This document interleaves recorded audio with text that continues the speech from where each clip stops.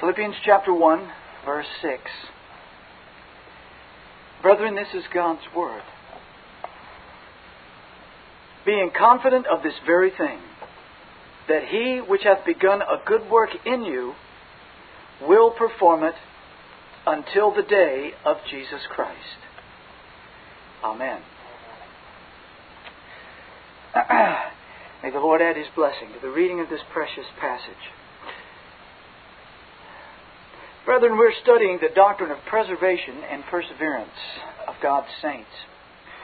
The study of the Word of God reveals that the saints' perseverance is upheld by at least 4 pillars. We introduced these last week. The first is the immutability of God's nature, His purpose, and His promises. The immutability of His nature, His purpose, and His promises. Secondly, the mediation and intercession of Christ. Thirdly, the indwelling of the Holy Spirit. And fourthly, the nature of salvation itself. Tonight we want to take up the immutability of God's nature, His purpose, and His promises. As I said last week, the doctrine of the saints' perseverance is where all the rest of the doctrines terminate. So we will be making reference on and off through this study to numerous passages that we've looked at before in other contexts. But we want to see how they all work together to encourage and build up the saints in the faith of the Lord Jesus Christ and in the great and gracious hope that we have that all the way to the end of our journey toward the celestial city, God will preserve us, and by His blessed preserving grace, we will persevere unto the end.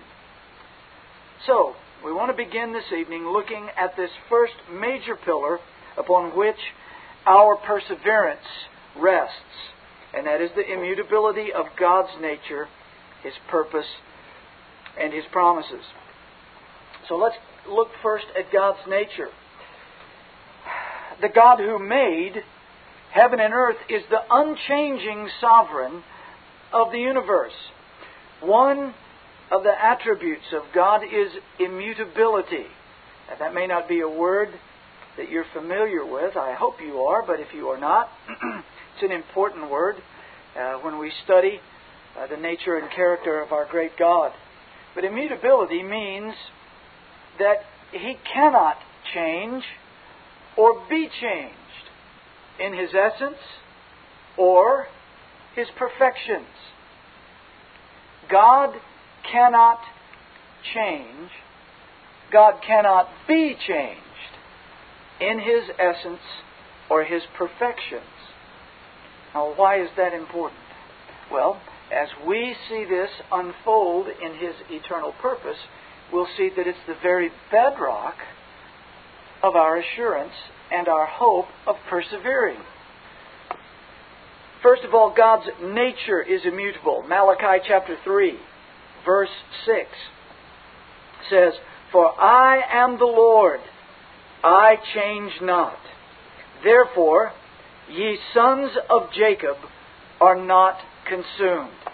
Israel had a long history of rebellion, and there were numerous times when God sent His prophets to bring His word, to restore and to correct them, to reprove them and to warn them. But they would not hear. How is it that out of this stiff-necked people, the Lord Jesus Christ finally came? It wasn't because some of them were so wonderful, so good, and so holy. It was because God doesn't change. That's why they were not consumed in His anger. You say, well, what does God not changing have to do with them not being consumed? God, who is immutable, has an eternal purpose. And His purpose flows directly from who and what He is.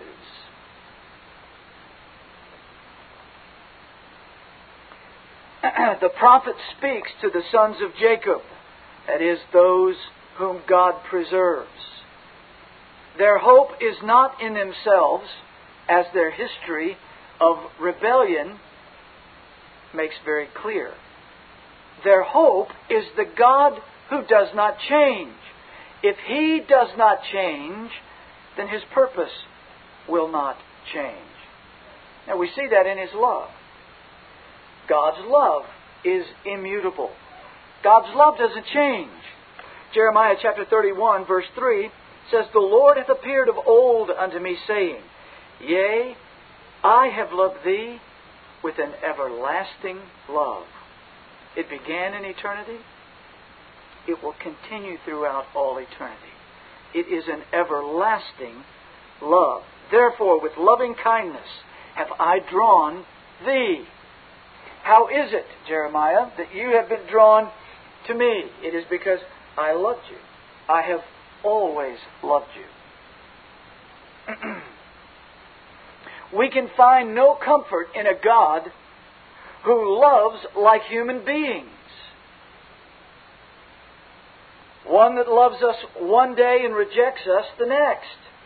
Now, that's what we find in human so-called love. But the God of the Bible is not that way, and that's why it's absolutely vital for us to understand that God is unchanging. He's unchanging in His nature. He's not evolving. He's not going to become something bigger or something smaller. He remains the same, and His perfections remain the same. Before the foundation of the world, the unchanging God set His unchanging love upon a people. This is the bedrock of our comfort.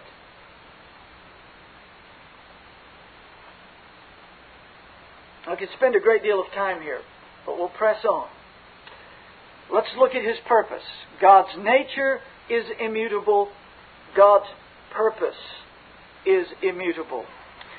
Thomas Watson said, "God's decree is the very pillar and basis on which the saints' perseverance depends.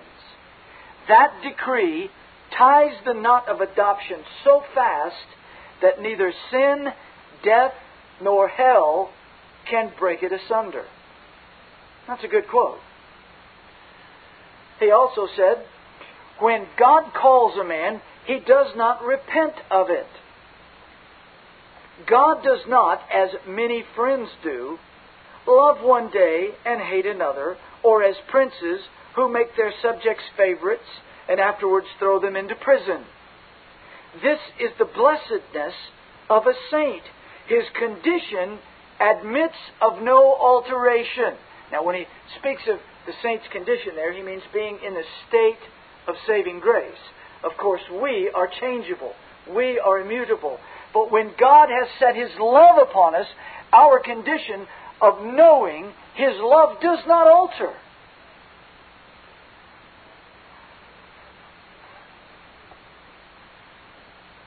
Watson goes on to say, God's call is founded upon His decree, and His decree is immutable. Acts of grace cannot be reversed. God blots out His people's sins, but not their names. Close quote. Now that's wonderful. But you see, brethren, if we begin with us, we can never have a genuine assurance. We can never be certain that we will persevere to the end. Any child of God, because of the indwelling Spirit, knows that his condition is weak, feeble, unstable. And for us to look at ourselves even on our best day is to guarantee despair when it comes to hope of persevering to the end. We must begin where our perseverance begins, and that is in the unchanging character of God and His unchanging love for us, which is manifested in an unchanging purpose. before the foundation of the world, the God who loved us had a purpose. And He's unfolding that purpose every single day of the history of this world. And while all around us there is change in the temporal realm, the God of heaven and earth and His eternal decree to save His people does not change. Isaiah chapter 46, verse 9. This tells us of the immutability of God's purposes in providence. Isaiah 46, verse 9 says, "Remember the former things of old, for I am God, and there is none else. I am God, and there is none like me, declaring the end from the beginning and from ancient times the things that are not yet done, saying, My counsel shall stand, and I will do all my pleasure. Calling a ravenous bird from the east, the man that executeth my counsel from a far country. Yea, I have spoken it, I will also bring it to pass. I have purposed it, I will also do it." Where does God begin? In His nature. He says, "I am God, there's none else. There is no one like me. I am the one and only true God. There is none like me. I declare the end from the beginning." How can He do that? He knows all things, and being the sovereign of the universe, He knows what He's going to bring to pass and what He's going to permit. He knows because as the sovereign ruler of history, history is simply the unfolding of His purpose. He says, "My counsel shall stand. I will do all my pleasure." He ends by saying, "I've spoken it, I will also bring it to pass." We speak it and rarely bring it to pass. And when we do, it's only because we can praise and thank God that in His mercy we happen to be on His schedule. And by His grace, He helped us so that we can boldly say, "The Lord is my helper." We would love to be able to just say it, and that's the way it's going to be, that's the way it's going to be done. But most of us have to live in the real world, and we know it doesn't go that way. Our very best intentions, our most intense efforts, unless God has purposed for them to come to pass, fall into the dust. But it isn't that way with God. We always err when we think of God like us. He, because He is the sovereign, speaks it, brings it to pass. He says, "I have purposed it, and I will do it." He's going to bring in judgment upon Israel. And nothing's going to stop it, He says. God is unchangeable in His purposes in providence. Psalm 33, verse 9, "For He spake, and it was done. He commanded, and it stood fast. The Lord bringeth the counsel of the heathen to naught. He maketh the devices of the people of none effect. The counsel of the Lord standeth forever. The thoughts of His heart to all generations." There it is once again. He brings the counsel of the heathen to nothing. He makes the devices of the people of none effect. There is no succeeding apart from God's purpose. The counsel of the Lord standeth forever. It is immutable. If God so wills it to come to pass, then the thoughts of His heart will extend to all generations. Proverbs 19:21. "There are many devices in a man's heart. Nevertheless, the counsel of the Lord shall stand." Brethren, these are matters that we need to review in our hearts regularly. God is God. We are not. And you'd think that's the obvious thing that all people understand, but all people do not understand that. And very often when we nod our heads saying, oh yes, amen, God is sovereign, our lives don't reflect that we believe that. He brings things across our paths. He trashes our schedules and our plans. And what do? We murmur and complain. Instead of saying, Lord, I'm dumb before Thee. I'll close my mouth. Thou hast done it. He's unchangeable in His purposes. He is immutable in His providence. God is also immutable in salvation. While many would agree that God is immutable in providence, that number considerably shrinks when we come to the issue of salvation. But it is the testimony of Scripture nonetheless. Ephesians chapter 1, verse 3. Blessed be the God and Father of our Lord Jesus Christ, who hath blessed us with all spiritual blessings in heavenly places in Christ. And brethren, Jesus Christ is the key to understanding the unfolding purpose of God and the basis for our assurance. It is not only that God is immutable and unchangeable, it is because He has purposed a perfect salvation for His people, that we may have comfort knowing that we will persevere. It is all in what Christ was sent to do, what He accomplished. It's all there. The unchanging God, with an unchanging love, has an unchanging purpose founded entirely in His Son, who brought to pass upon the cross of Calvary the purchase of a perfect righteousness for His people. On the third day, raised again. And then later, ascending up into heaven to go into His glorious session of intercession for us. It's all in Christ. It was given us in Christ before the foundation of the world, and that hasn't changed today. It will not change tomorrow. It will not be modified. God sent His Son, Jesus Christ, to save His people from their sins. The eternally wise God, with His eternal love for us, has lavished that love upon us in His perfect Son, Jesus Christ. And this is what He purposed to do for each of His children, and that is why every one of them will persevere.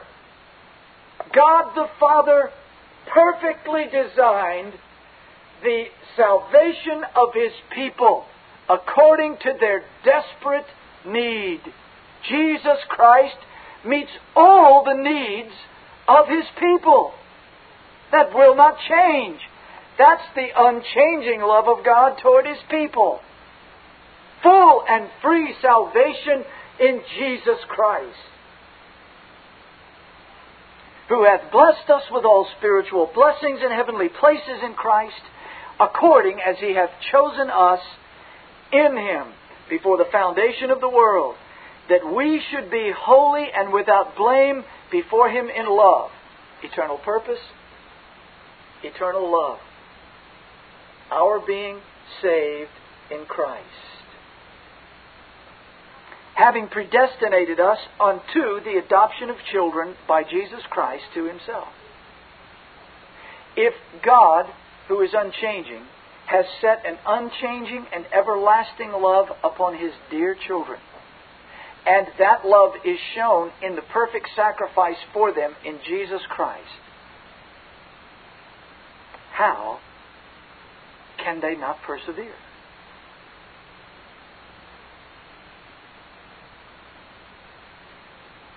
Having predestinated us unto the adoption of children by Jesus Christ to Himself, according to the good pleasure of His will. Do you see how this all begins to come together? God's eternal purpose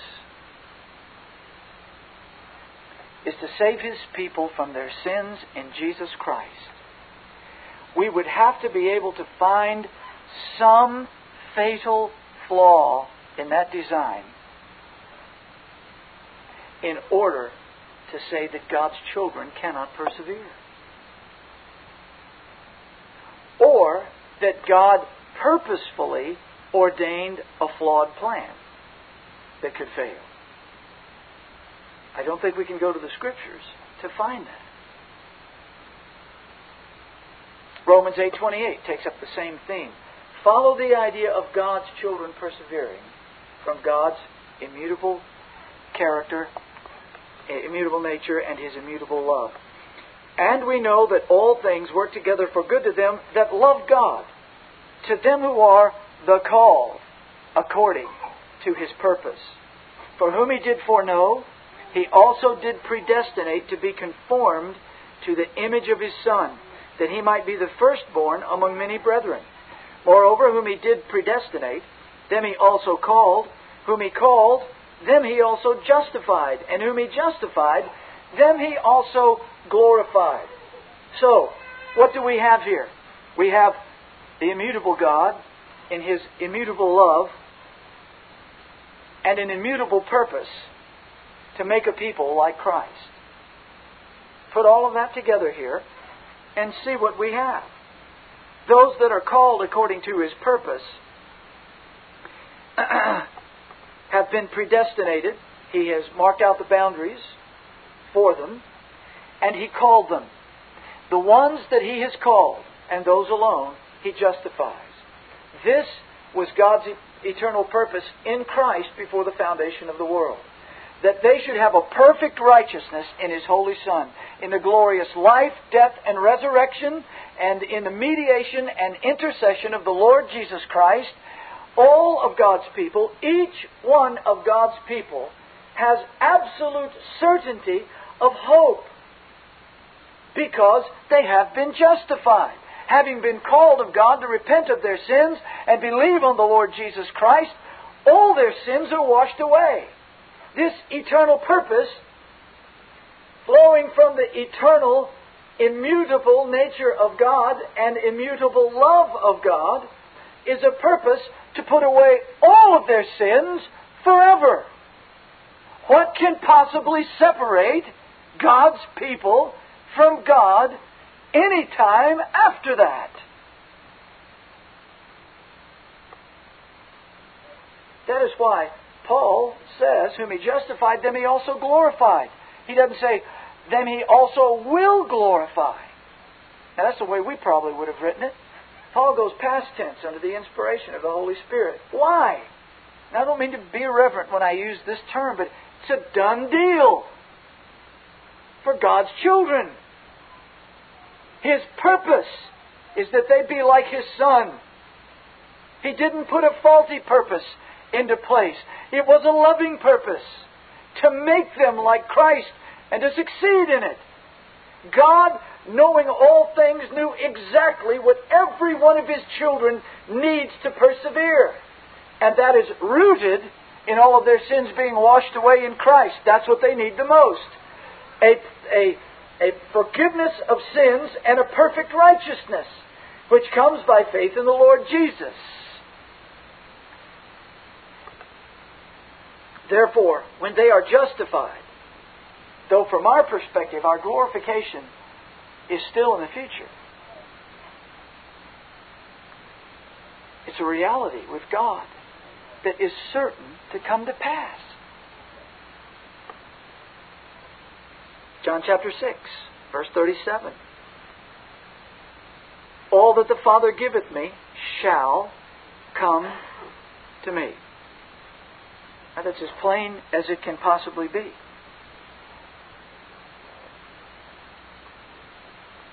He then goes on to say, and him that cometh to me I will in no wise cast out.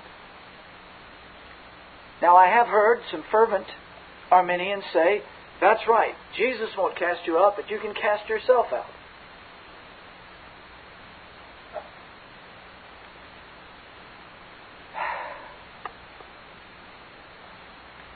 Brethren, when we make man the center of theology instead of Christ, our theology is reduced to absurdities.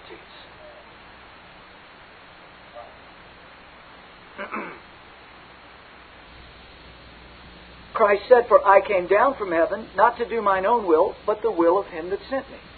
The immutable God, in his immutable love, sent his Son to do his immutable purpose. And Christ is declaring that now.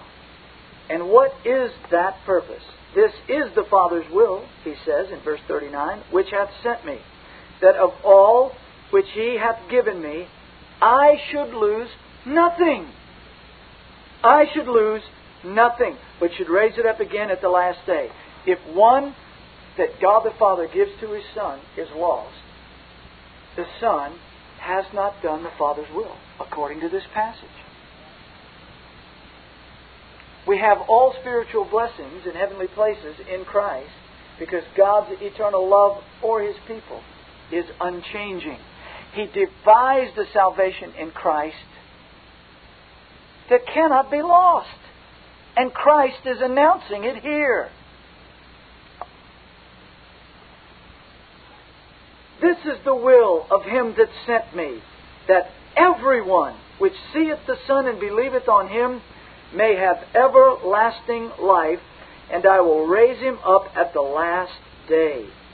And the Jews then murmured at him, because he said, "I am the bread which came down from heaven."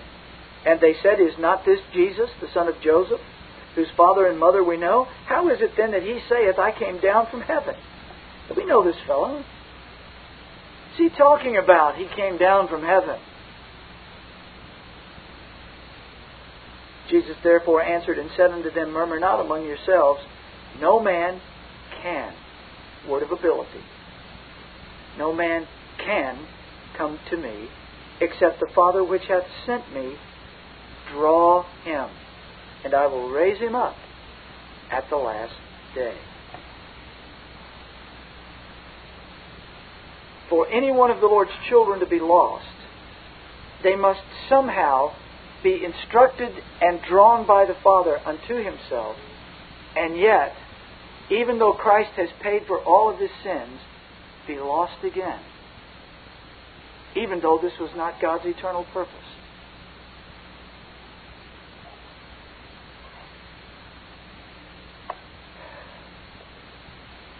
Brethren, the gospel is good news, because it really means salvation for God's people. They really will persevere to the end. Now, not everyone that says he's a Christian will, but everyone that is God's elect will. It is the eternal, immutable purpose of the immutable love of God in his immutable design for salvation in Christ. Christ can say, "Everyone that the Father gives me will not be lost. I'm going to raise him up at the last day," because he knows that he will be the perfect sin-bearing substitute for every single one of God's children. He knows that he's paying for all of their sin. He bore our sins upon the tree, and he bore us, just as the high priest wore the breastplate and had on it the stones that represented Israel. What was this? He carried them over his heart. And brethren, so it was on the cross. The high priest of heaven and earth bore us on his heart. He paid for all our sins. And he will raise us up at the last day. That's the Father's purpose. Well, God's promises. God's nature, God's purpose, God's promises. First of all, the promises flow from a God who cannot lie. Hebrews chapter 6, verse 13 says, "For when God made promise to Abraham, because he could swear by no greater, he sware by himself, saying, Surely, blessing I will bless thee, and multiplying I will multiply thee. And so, after he had patiently endured, he obtained the promise. For men verily swear by the greater, and an oath for confirmation is to them an end of all strife. Wherein God, willing more abundantly to show unto the heirs of promise the immutability of His counsel, confirmed it by an oath, that by two immutable things, in which it was impossible for God to lie, we might have a strong consolation, who have fled for refuge to lay hold upon the hope set before us. These are glad tidings. The God of heaven and earth, by two immutable things, wants us to have strong consolation. His promise and His oath.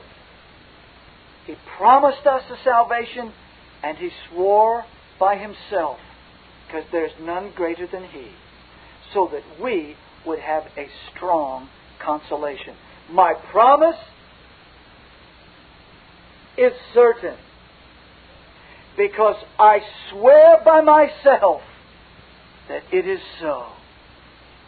Brethren, who here will call God a liar? God has sworn, and sworn an oath on His own glorious authority, on His own glorious character, because there's no higher, the passage says. No one else for Him to go to, no one else for Him to appeal to. He says, I swear it will come to pass. Do you hear the words? Listen again. Wherein God, willing more abundantly to show unto the heirs of promise the immutability of His counsel. There's our word. There it is. Unchanging. Unchanging love in Christ. And a purpose to cleanse us and keep us for all eternity. And that we might have strong consolation and unshakable certainty. He swears by Himself.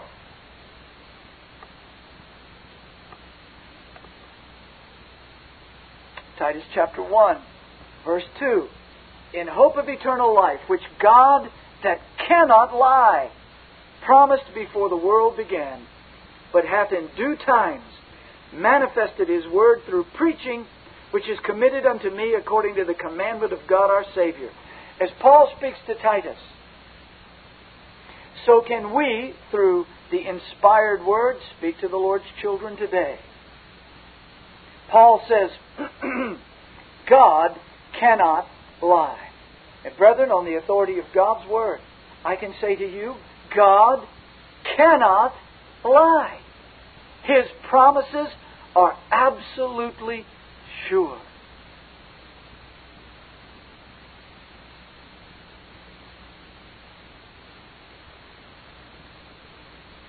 God manifests His word through preaching. It was committed unto Paul, and is committed unto the Lord's people, to the elders of the church, by the power of the Spirit and the apostolic witness. We may declare the unfailing promises of God. He cannot lie, and He has sworn by Himself. How certain is that? I urge you with all of my heart, meditate on that. How certain is a promise from the God who cannot lie? Well, these promises flow from God's eternal purpose and immutable love, as we've said numerous times, but this is how it's manifested. That's why a verse like this carries the weight that it really should. John 3:16. For God so loved. It flows from His love, an immutable love. For God so loved the world that He gave His only begotten Son, that whosoever believeth in Him should not perish, but have everlasting life. Now, understanding the things that we've discussed just this far this evening, that should give us great comfort.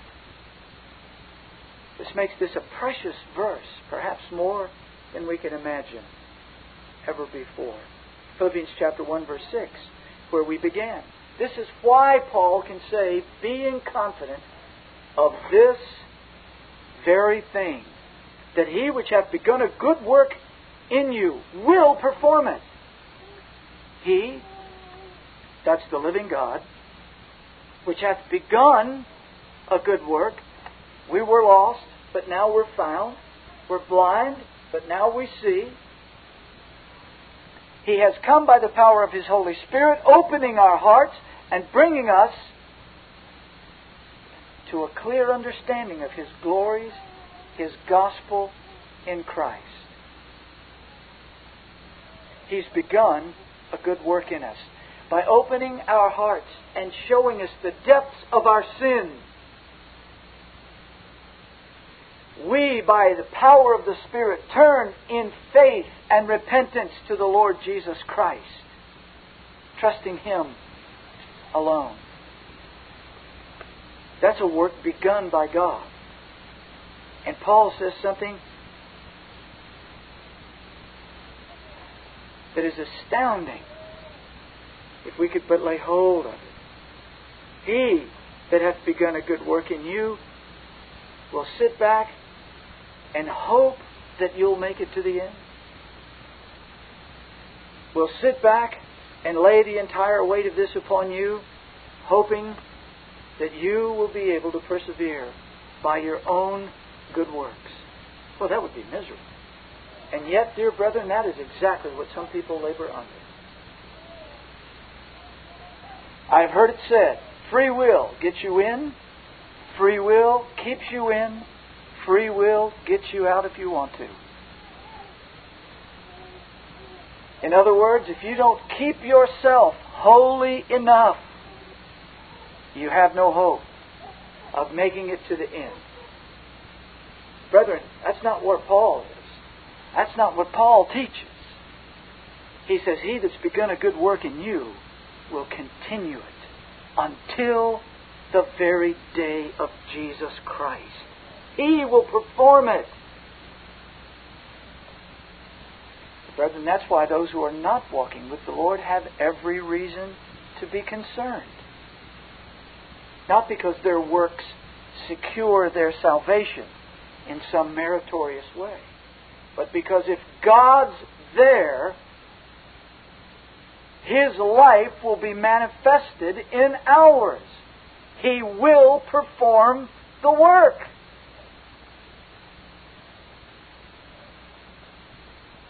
John chapter 10, verse 28.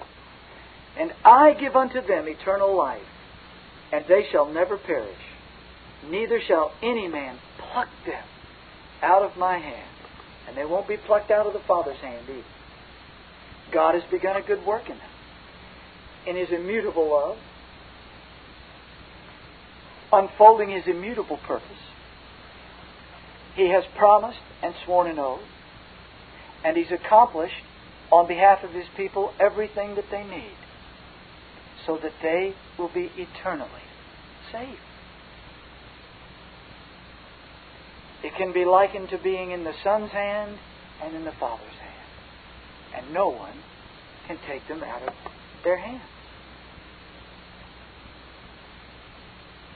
While we eschew easy believism, while we despise and loathe the irreverent ideas often accompanying the false notions of once saved, always saved today, we never want to lose the glorious foundation of why God's saints are certain to persevere.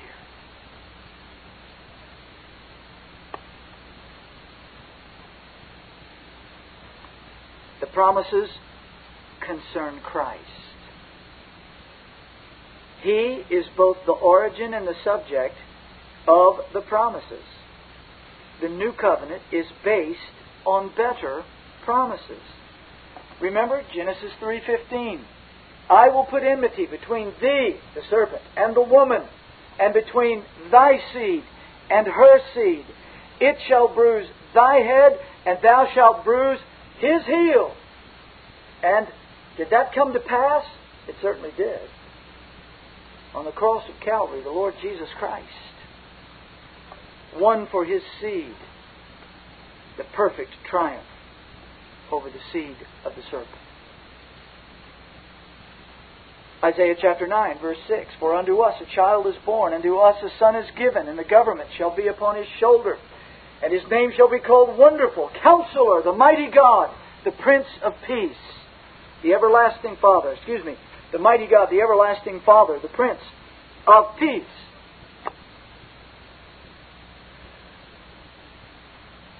That's why Paul writes in 2 Corinthians 1:20, For all the promises of God in Him are yea, and in Him amen, unto the glory of God by us. All the promises, they're all in Christ.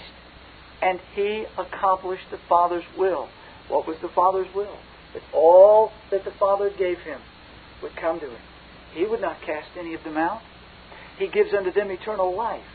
They're in His hand. His blood has been shed so that all their sins are wiped away. This is the eternal purpose of God. This has been accomplished by God for His people.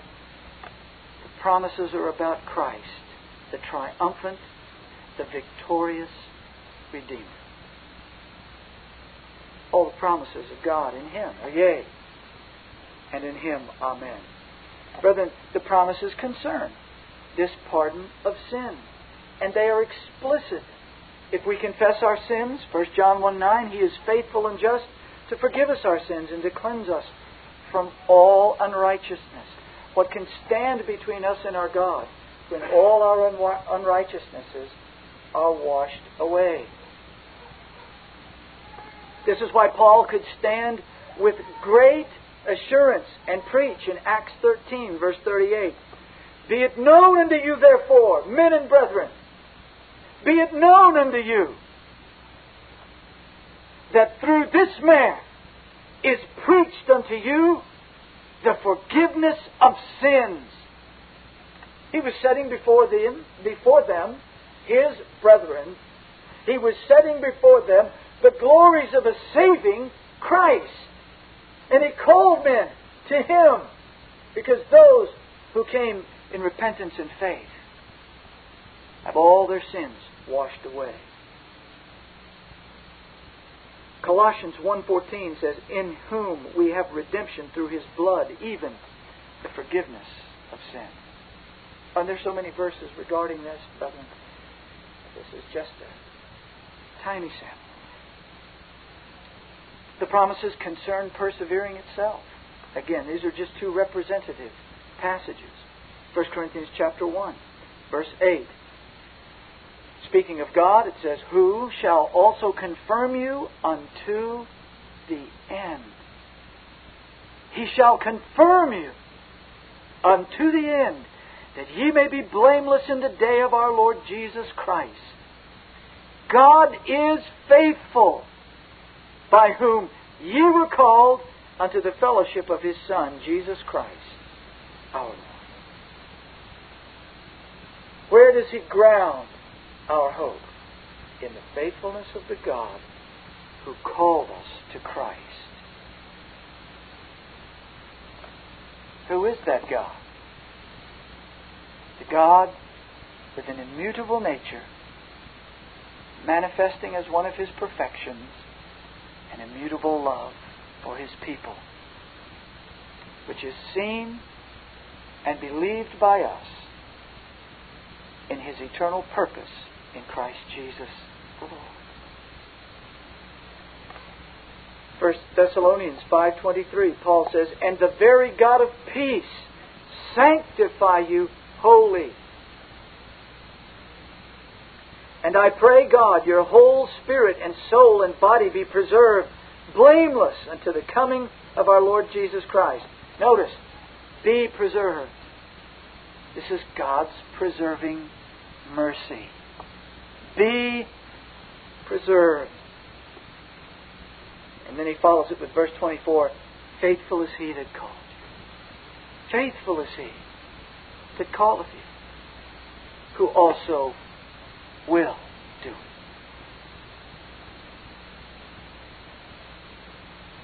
Brethren, this is ground for much praise.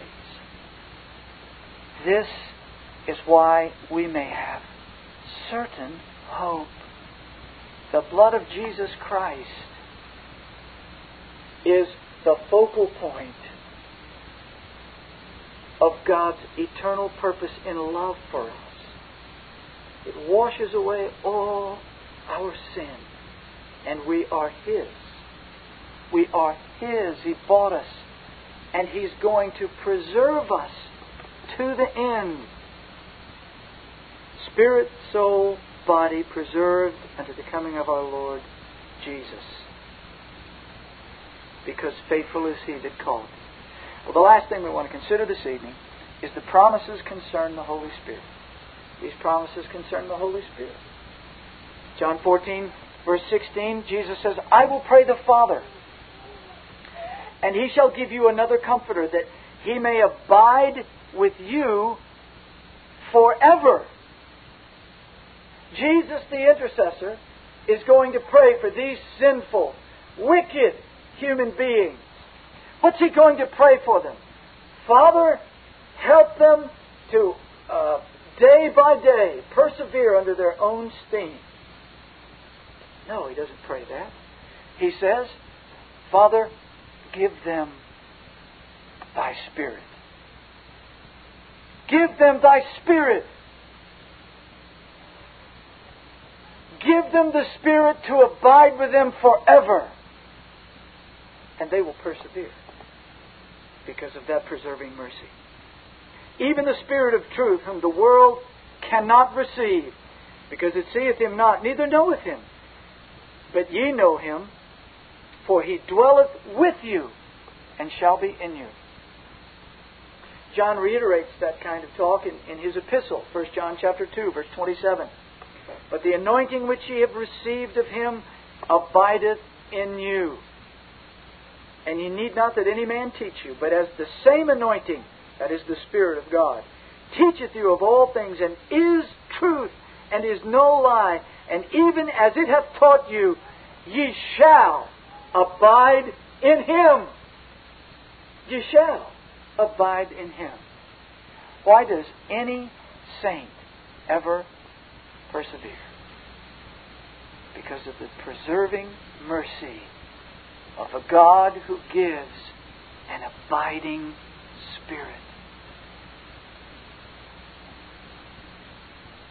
I close with Acts chapter 2.